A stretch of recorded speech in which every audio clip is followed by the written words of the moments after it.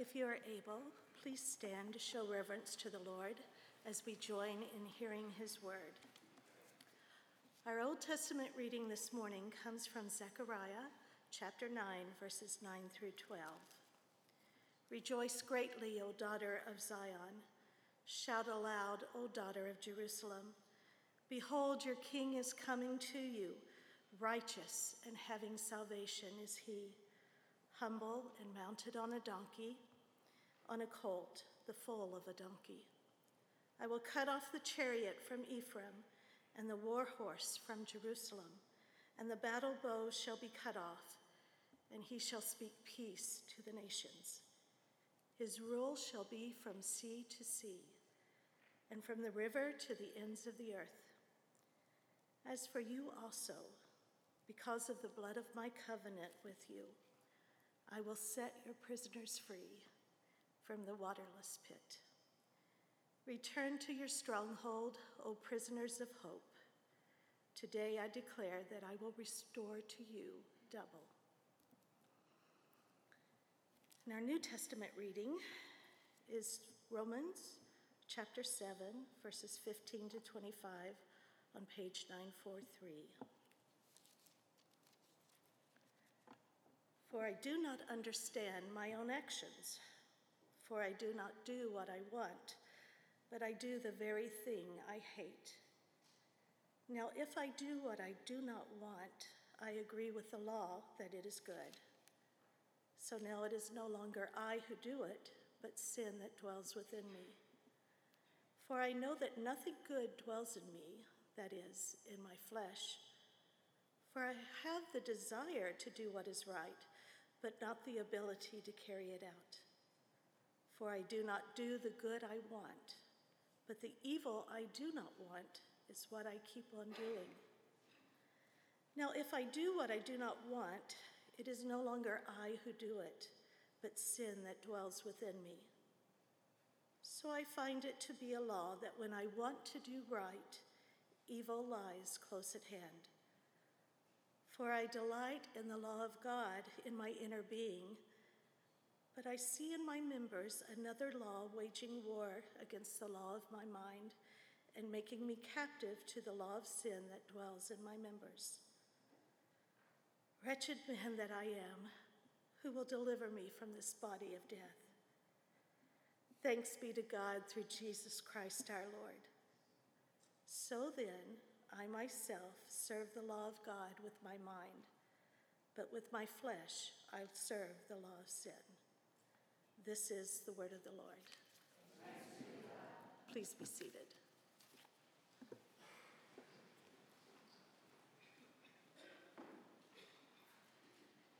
Let's pray.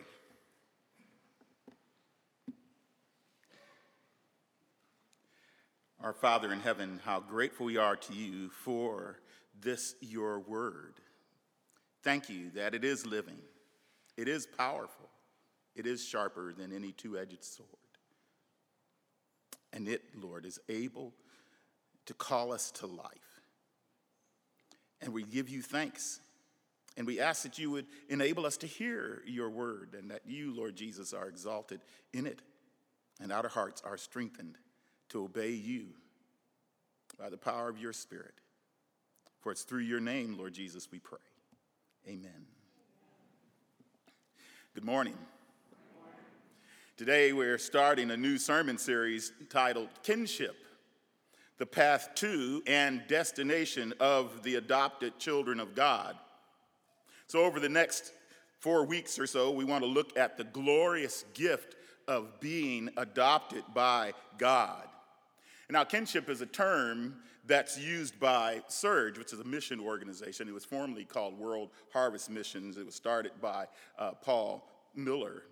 And sonship is the original term that they use. And sonship it's for those who struggle to apply the love of God to their hearts. And sonship is something that World Harvest Mission Surge takes their missionaries through before they send them to the mission fields. Because what a tragedy it would be if you're there on the mission field and you're not really sure about the love of God yourself. You don't have to say anything about that. But that would be true. Amen, Scott?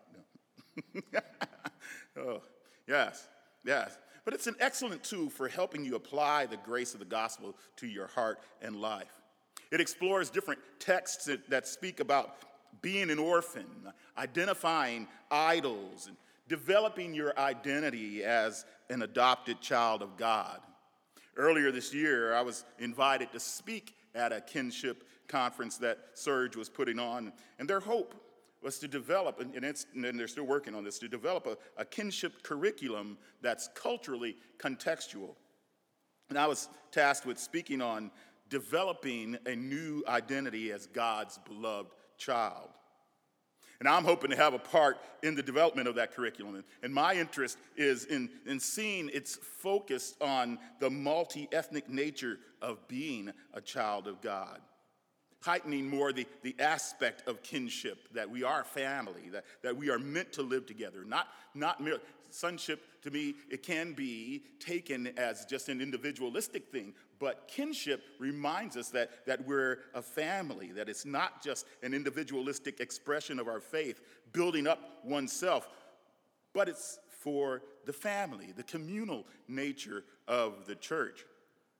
So over the next few weeks, we'll talk about the beauty and the glories of kinship in the family of God, the path to and the destination of kinship. Because it's a quest, folks. It's a quest with a glorious end. Hallelujah. I think we sang about it this morning from Psalm 98. I think I heard that being sung. Yeah. See, the first aspect of this kinship, though, being adopted into the family of God, is that the orphans have been rescued. Rescued from what? Well, the title of the sermon, I hope, hints at the rescue because it's from the text. Oh, wretched man that I am.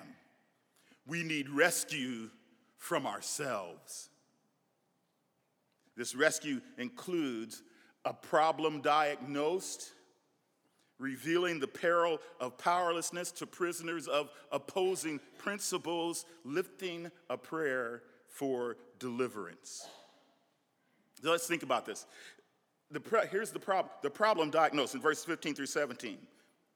Paul writes, "For I do not understand my own actions, for I do not do what I want, but I do the very thing I hate. Now if I do what I do not want, I agree with the law, that it is good. So now it is no longer I who do it, but sin that dwells within me." So the problem diagnosed is that there's something wrong at the core of who I am. At the core, there's something wrong at the core of who we are. There's something wrong in our identity. And Paul says, "For I do not understand my own actions, for I do not do what I want, but I do the very thing I hate." Verse 15. And so the matter is fundamental to who you are. I do not do what I want. I do the thing I hate. See, Paul, he's also writing to the church. He's also writing, it's the church within a community, within the empire. Paul, and he's using this ancient rhetorical speech in character device. It's where the speaker is impersonating the experience of a person or a class of people, and they're doing this in order to make a point. So this is more than just an individual experience. It's more than just an individual application, because it's not just an individual problem calling for an individual solution. It's a cultural, community, and societal problem as well. Every one of us is marred in our identity. And if we're ruined as individuals, it follows that we are collectively marred in our identities, in our cultures and communities. It's a worldwide problem. You can say amen or oh me. Either one. Just think about it. How else do you explain certain experiences in the world, certain things that take place? How do you explain the cry for unity that exists in every nation, every culture, and yet The way that you pursue unity in some places and in a lot of places is to kill the person that you don't like. Those two things don't go together. You want right, unity is right. But to murder someone to get unity, that's not the way that it should happen. Or, for example, in every nation, in every culture, in every society, it says that the exploitation of children is evil. Yet, child sex trafficking continues to increase. How can that be? I mean, if we all agree that it is evil, how is it that this evil continues? There's something wrong. We know that something is good and we ought to have it, but yet we aren't finding, we aren't doing. What's the problem? Our collective identities are marred, and it's perplexing. It's perplexing. So this is true in our societal identities and our individual identity. Aren't you perplexed sometimes with the things that you do? Okay, yeah, you don't want to say amen. See, have you ever said this within yourself?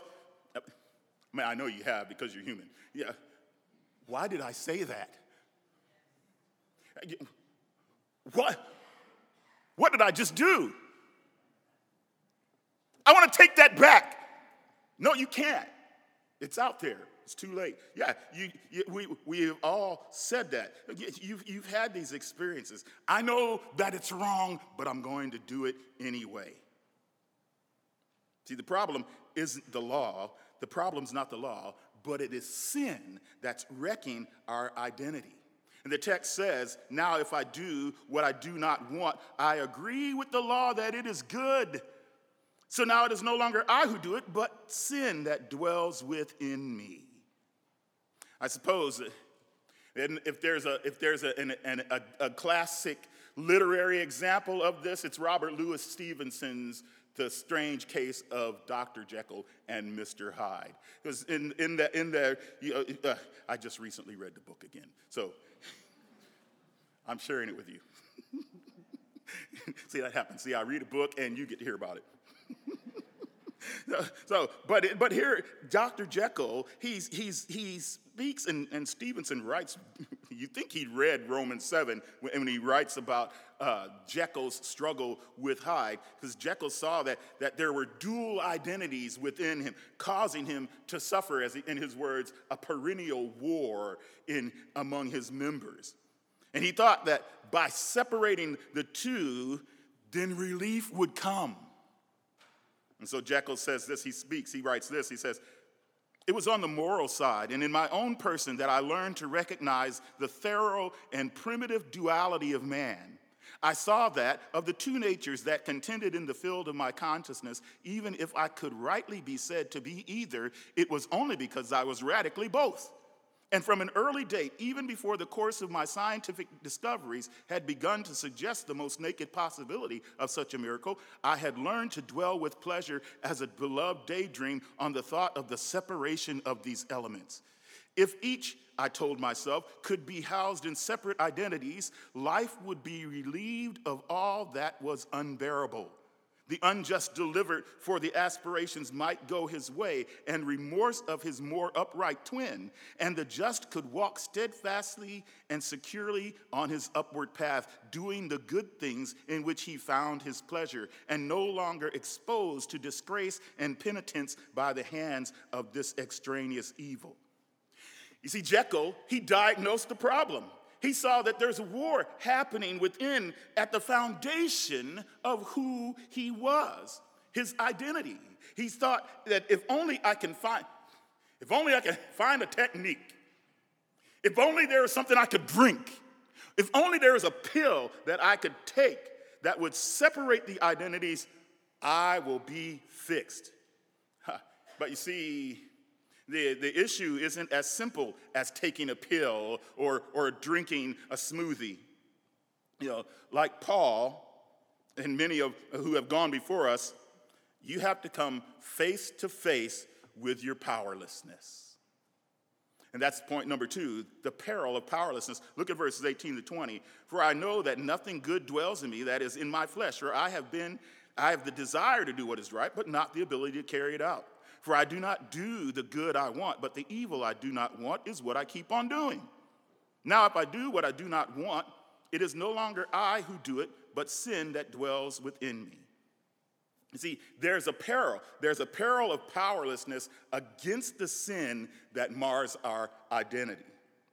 So there's this powerlessness. You see it in verse 18? For I know that nothing good dwells in me, that is in my flesh. For I have the desire to do what is right, but not the ability to carry it out. See, we're powerless. We're powerless to do the righteousness we desire. Now, see, this is a result of that doctrine that we talk about a lot, the fall. The fall, that we are depraved, that there's depravity. When Adam and Eve sinned, it ruined us for having power to do what is good. And that word that's translated good, it has a rich meaning, and it carries with it the affecting of the mind, agreeable, comforting, and confirming. In other words, if we had the power to do what is right, it would only strengthen us to do more righteousness. Would that not be a beautiful thing? And see, I would thought that somebody would say amen. Yeah, because it would be a beautiful thing that you would do more righteous. But Paul, he puts it negatively, and he says about evil, he says, I desire to do what is right, but not the ability to carry it out. You know what he means. You understand that, because every person who has sought to discipline themselves in an area, they run into this struggle. For example, the child who says, and particularly after you get in trouble, this is something you say as a child, I'm going to do what my mother and father tells me to do. I'm going to do it, like whatever it is, clean my room, take out the trash, whatever. I'm going to do it because I want to do what is right. But it isn't long before you find out that there's something else that competes, something that you would rather do that's going to be more fun, and you might get a text from a friend. The call of duty.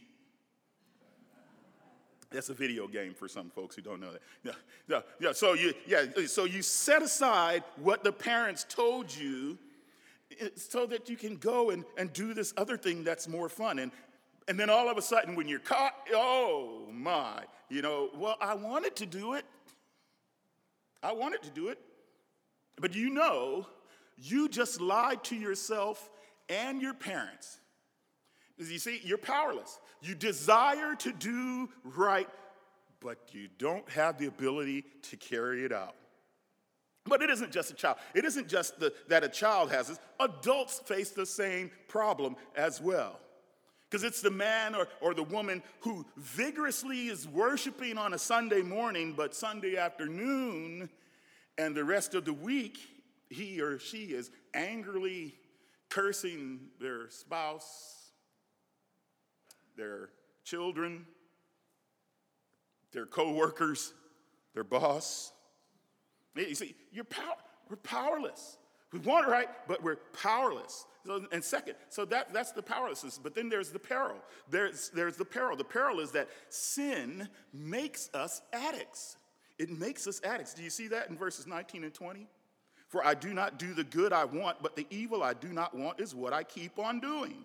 Now, if I do what I do not want, it is no longer I who do it, but sin that dwells within me.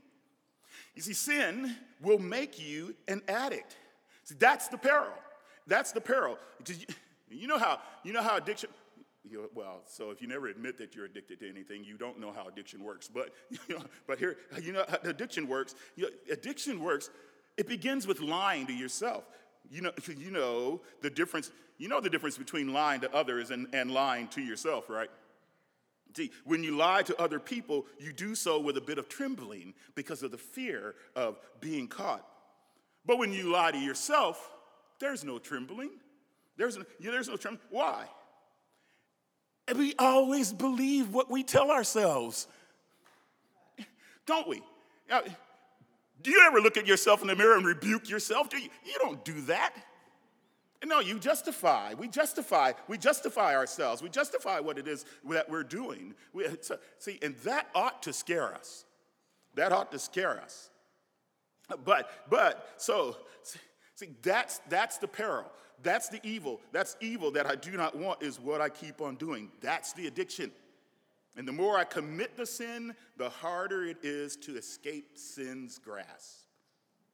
Ed Welch, in his book, Addictions, A Banquet in the Grave, says, all practiced sin teaches us to believe lies.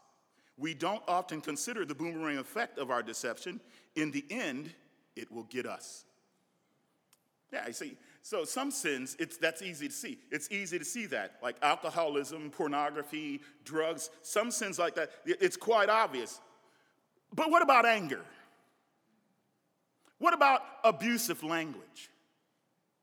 What about scoffing that takes on the disguise of sophisticated argumentation?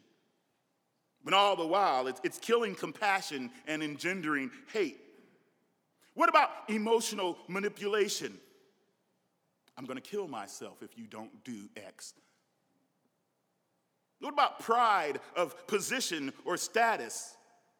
Where you feel superior over those who have less than you, who haven't had the accomplishments that you had? What about a lack of patience for other people? Holding a grudge under the guise of self-protection? What about overworking? When really it's greed and envy of what others have. Or the subtle ethnic idolatry that only befriends my kind, my clan, my tribe. You see, that all of those, there are several sinful practices that teach us to believe lies. And the more it's practiced, the deeper the sin sinks in its claws. And see, workers in rehabilitation facilities will say, that's addiction. That's addiction. You build an addiction. Then they distinguish between addiction and tolerance. So you build an addiction for the drug or the food, the drink, or whatever the practice. Because the first take, it's sweet, it's pleasing, and you think it's not so bad. But the more you use it, the more it changes your brain. The more it rewires your brain so that you crave it more and more. And before you know it, the addiction is controlling you. And you become stressed. You become anxious when you aren't getting the stimulation that thing once provided. And then, like that great social commentator, Joan Jett, sang in her song, I hate myself for loving you. Can't break free from the things that you do. I want to walk, but I run back to you. You see, I hate myself for loving you. Yeah, see, that's the peril. That's the peril of addiction. That's the self-hate that it generates. Dr. Jekyll, again, he describes the power of that addiction when he talks about how happy he was when Hyde first took over, but then over time, he felt the incoherency of his life when the dissatisfaction of being Jekyll was growing more and more, in his words, more and more unwelcome. So Robert Louis Stevenson writes this. I'm telling you, I think he read Romans 7. It was said on this side that my new power tempted me until I fell in slavery. I had but to drink the cup, to doff at once the body of the noted professor, and to assume like a thick cloak that of Edward Hyde. I smiled at the notion. It seemed to me at the time to be humorous, and I made my preparations with the most studious care. You see the progress of the addiction? That he fell. I'm dissatisfied with the way I feel. I'm dissatisfied with who I think I am and the me that everyone has seen. I'm dissatisfied with that. And so, here, I fell into slavery. He had to drink the cup. And then when he drank it, he felt the pleasure of getting rid of that old self, that old Dr. Jekyll. And then he made preparations to continue to live as in being Mr. Hyde. That's what happens. That's the progress of addiction. It's the peril of powerlessness. We're powerless, and sin makes you an addict. And in this, we find we are prisoners of opposing principles. Look at verses 21 and 23. So I find it to be a law that when I want to do right, evil lies close at hand. For I delight in the law of God in my inner being, but I see in my members another law waging war against the law of my mind and making me captive to the law of sin that dwells in my members. So you see, there are two opposing principles that Paul says make him a captive. What are they? Well, the principle of his mind, that he wants and he delights in the law of God, the law of Moses, so those 10 commandments. But then there's another principle that he wants to do, that he finds. I want to do what's right, but when I do, evil is close at hand. And both things, Paul says, are within his body. Do you see the dilemma? The one law is God's law, and it's good, and it's right, and it's holy. It's the law that he delights in. The law can tell him what sin is. It can show him right from wrong, what it looks like. But the other law is the law of sin that dwells in his body, that law that opposes the law of God. And it can take the law of God and turn it against him, since he's powerless to keep the law. The law of sin says, try to keep the law. Try to please God in obeying his commandments. And then it mocks and says, you can't do it. You're powerless and guilty. You're a prisoner, captive, without hope. You're on your own, an orphan from righteousness.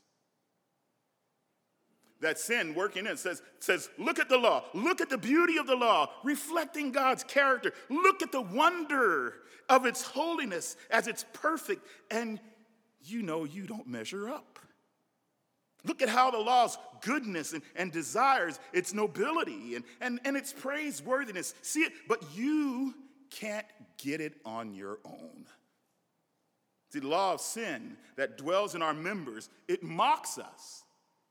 But here is where we can take heart and be glad that you know there is a struggle. Hallelujah. Yeah, see, if you don't struggle, you may not be a Christian. Because if you don't see any harm in sin, if you feel no grief over the sins that you've committed, can you say that you've been forgiven?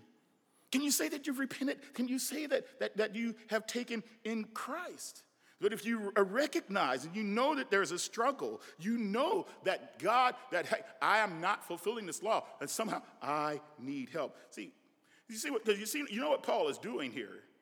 See, from chapter 1 to chapter 7, Paul is now answering his critics. He was chased all over the place, and people were running behind him, telling him that this message is wrong. This message of grace is wrong. And Paul is answering all their objections that have been raised, because his opponents would say that because Paul has said grace has included Gentiles into the promise that is from God. And we heard that over the last several weeks.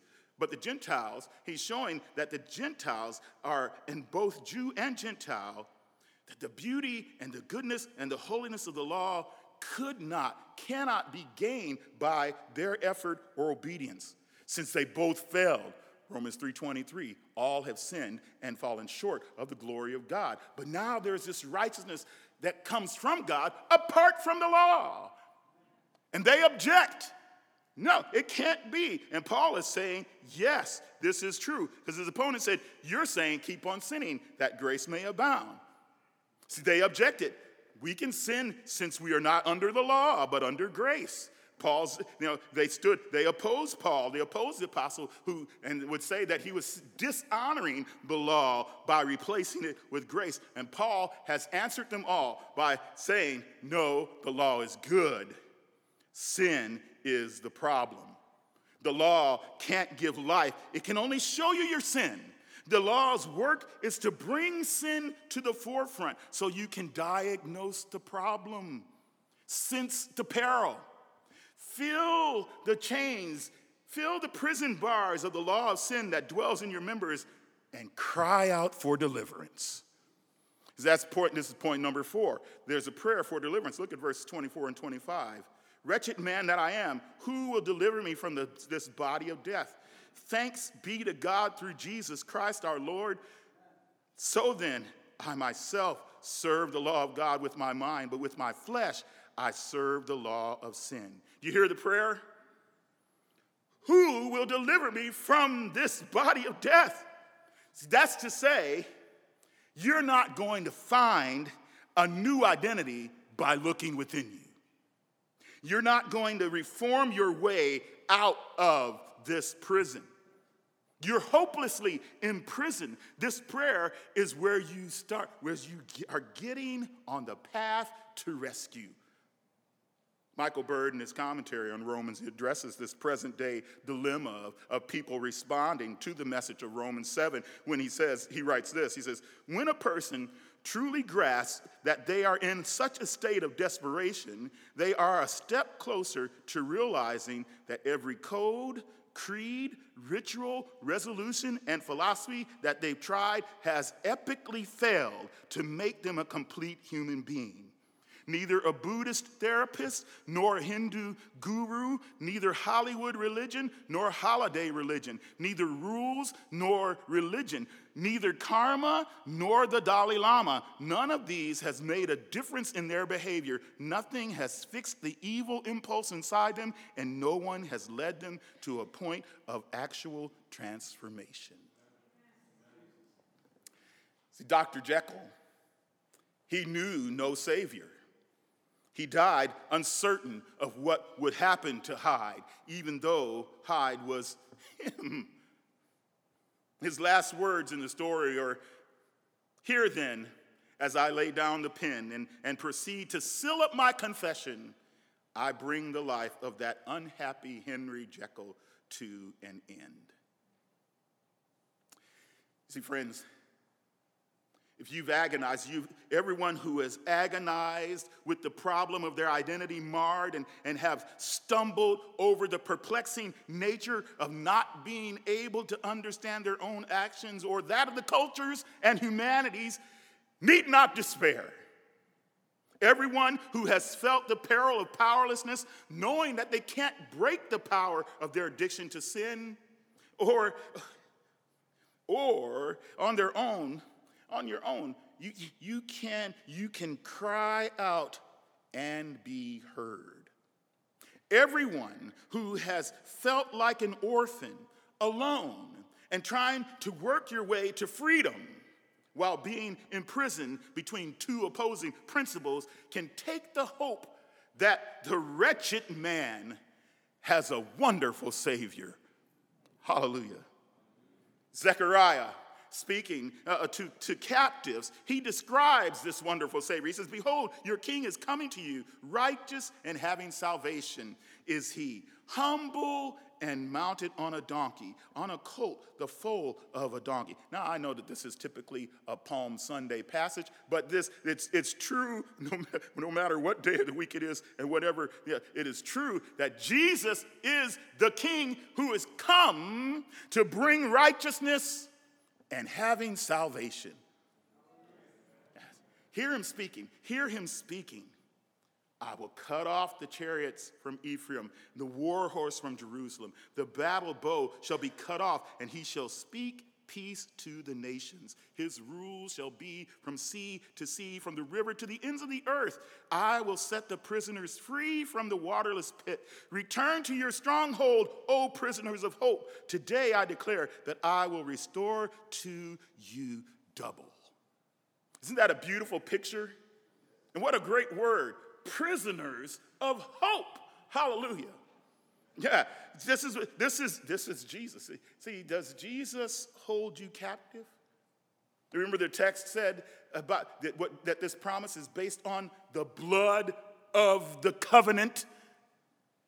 Whose blood is that? What blood is he talking about? Well, he's talking about the blood of Christ. He's talking about the blood of the Son, who through, we say it every communion, we say it, who through the blood of the eternal covenant has brought back from the dead our Lord Jesus, that great shepherd of the sheep. Through him we are equipped with everything good for doing his will. that we might do what is pleasing in his sight. See, aren't you glad? Aren't you glad that the text doesn't end with that cry of hopelessness? See, you can feel the dark clouds of the storms of sin moving out, letting in the sunshine of the Savior. But it doesn't end with hopelessness. It ends with this shout of victory. Thanks be to God. Through Jesus Christ our Lord. There is a Savior. There is a rescuer. He rescues us from the law. He rescues us from the power of sin. He rescues us from ourselves, from this body of death. See, Jesus has given us the goodness of the law by becoming sin for us, that the righteous requirements of the law, its beauty, its goodness, its holiness, might be given to us through him. See, Jesus has broken the power of sin by dying in our place. 1 Peter 3:18 says this, for Christ also suffered once for sins, the righteous for the unrighteous, that he might bring us to God, being put to death in the flesh, but made alive in the spirit. You see, Jesus delivered us from this body of death by bearing our sin in his body on the tree, that we might die to sin. This is 1 Peter chapter 2. And live to righteousness. By his wounds, the text says, we have been healed. You see, this is the grace of God. This is the grace of God that solves the problem of our identities. This is the grace that gives us power over sin. This is the grace that has freed us from the opposing principles and beckons us to kinship, since we are united with Christ. This is the grace that restores our hearts to love Christ and each other. Yeah, see, and it is that restoration.